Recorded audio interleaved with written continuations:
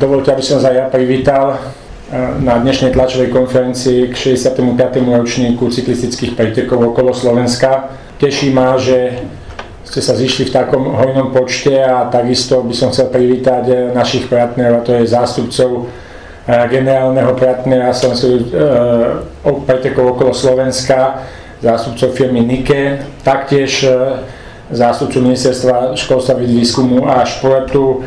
Ďalší partner je Škoda Auto Slovensko, ďalší partner je Cofidis. Všetkých vás tu srdečne vítam a ďakujem vám za podporu, že aj v týchto časoch, keď veľa spoločností bojuje o svoju existenciu, že ste ostali verní a že verím, že vaše práze nesklameme a že tieto naše dlhoročné vzťahy, ktoré máme, cyklistika a vy, takže budú pokračovať. Naozaj, že v tejto ťažkej dobe sme sa zišli v takom hojnom počte, je to výborné a hneď by som prešiel možno k nášmu jubilejnému ročníku 65. Tí, ktorí ste boli myslím, že väčšina na vlaňajších tlačových konferenciách, kde sme nevedeli, ako prebehne 64. ročník, tak musím povedať, že vďaka úsiliu organizátorov a hlavne organizačného výboru to prebehlo veľmi dobre. Nemali sme žiadne nejaké negatívne dopady, v podstate nás kontrolovali v jednotlivých mestách oblastní hygienici, veľakrát sme o tom ani nevedeli, prišli za nami až neskôr a tú skupinu alebo ten konvoj 550 účastníkov, kde sme tvorili bubliny v hoteloch a tak ďalej, bolo to veľmi ťažké. Ale ten výsledok, že na majstrovstvá sveta išlo z Okolo Slovenska okolo 70-80 členov, ktorí boli súčasť konvoja. Boli to jednak cyklisti, jednak stav, mechanici, maséri, fyzioterapeuti, športoví riaditeľia. Tak boli otestovaní a odchádzali s negatívnym testom. Takže vieme takéto niečo zorganizovať, lebo určite budú aj otázky na to a takisto som mal pri rokovaniach s mestami, s vúckami, s našimi partnermi, že čo ak bude nejaká obdobná situácia. Takže máme skúsenosti, máme sa od čoho odraziť a takže máme to nacvičené, by som povedal, možno ako jedný z mála. Cyklistika fungovala, celú sezónu sme odjazdili, takže pevne verím, že bude lepšie a že zvládneme aj tento ročník a s väčšinou vás sa uvidíme či už počas etáp alebo minimálne v cieli. Dresy, o ktoré sa bude bojovať, sú úplne štandardné. V pelotóne môžu byť 4 dresy. Pre najlepšieho Slováka dres môže byť na pódiu, ale nesmie byť v pelotóne. Na 60. jubilejný ročník nám povolili, tak určite dáme žiadosť, aby aj tohto roku, keďže je to jubilejný, či nám UCI vyhovie, to uvidíme.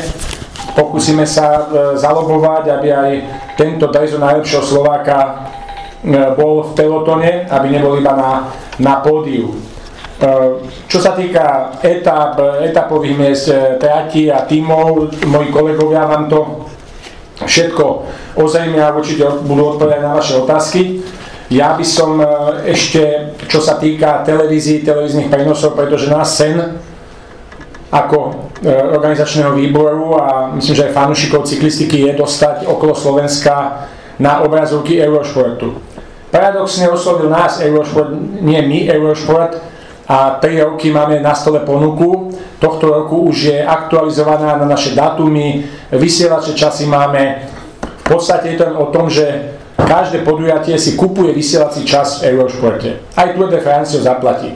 Ale máte reklamné časy, ktoré môžete použiť a vlastne za koľko ich predáte, tak buď ste ziskoví, alebo ste stratoví. Takže my máme v tomto momente 3 varianty, čo týka televíznych prenosov, bavím sa o priamých televíznych prenosoch, a to je, buď bude vysielaný priamy prenos z prologu v Košiciach a z poslednej etapy, ako to býva zvykom posledné roky, alebo budeme mať všetky etapy na RTVS, ak nám agentúra Slovakia Travel, ktorá vznikla novo, práve na propagáciu cestovného ruchu doplatí, lebo slovenská televízia nemá takú techniku, aby všetko ovládala sama, musí si extrémne najímať, alebo to bude cez Eurošport a tam je tá suma, ktorú teda musíme zohnať, respektíve nie až tak my, ale keď sme mali sedenie s riaditeľom Eurošportu, tak povedal, že všade na svete, ja už som to možno v Lani povedal, je to záujem vlády, aby štát sa odprezentoval na Eurošporte a vlastne v podstate vedia nám dať tým ľudí od spoločnosti ASO, ktorá robí aj, jednak je majiteľom, ale jednak robí všetky prenosy Tour de France, takže kvalita toho prenosu a vlastne celý ten tím, ktorý spracúváva to technicky, by bol na tej istej kvality, takže naozaj by to mohlo Slovensko odprezentovať a keďže vieme, že na rozvoj cestovného ruchu bolo myslím, že ešte pridané nejakých 100 miliónov, tak pevne verím, že tá suma by sa mohla nájsť a boli by sme asi prvý šport na Slovensku, ktorý by mal takto, že 5 dní by mohol odprezentovať Slovensko a myslím si, že keď budete vedieť mesta, ale aj etapy, kade idú, ja len spomeniem také Spišské Podhradie, kde budeme mať štart druhej etapy, je to úžasný kraj a úžasné veci sú tam, čo by sme mohli ukázať, Levoča a tak ďalej, takže bolo by to, myslím, veľká prezentácia Slovenska. Už sme to mali aj slúbené, ale vždy sa to nejak, tie peniaze sa nenašli a my to sami, tieto peniaze z nášho rozpočtu nevieme dať, takže vstúpili sme do rokovaní s novou agentúra Slovakia Travel, kde teda uvidíme, ja by som mal štvrtok, piatok mať s generálnym riaditeľom pánom Mikom stretnutie, kde by sme aspoň teda mali dostať či už nejaký prísľub alebo niečo, lebo musíme ten Eurošport povedať áno alebo nie a myslím, že všetci by sme sa na to veľmi tešili. Takže to je asi z môjho pohľadu všetko. Ďakujem.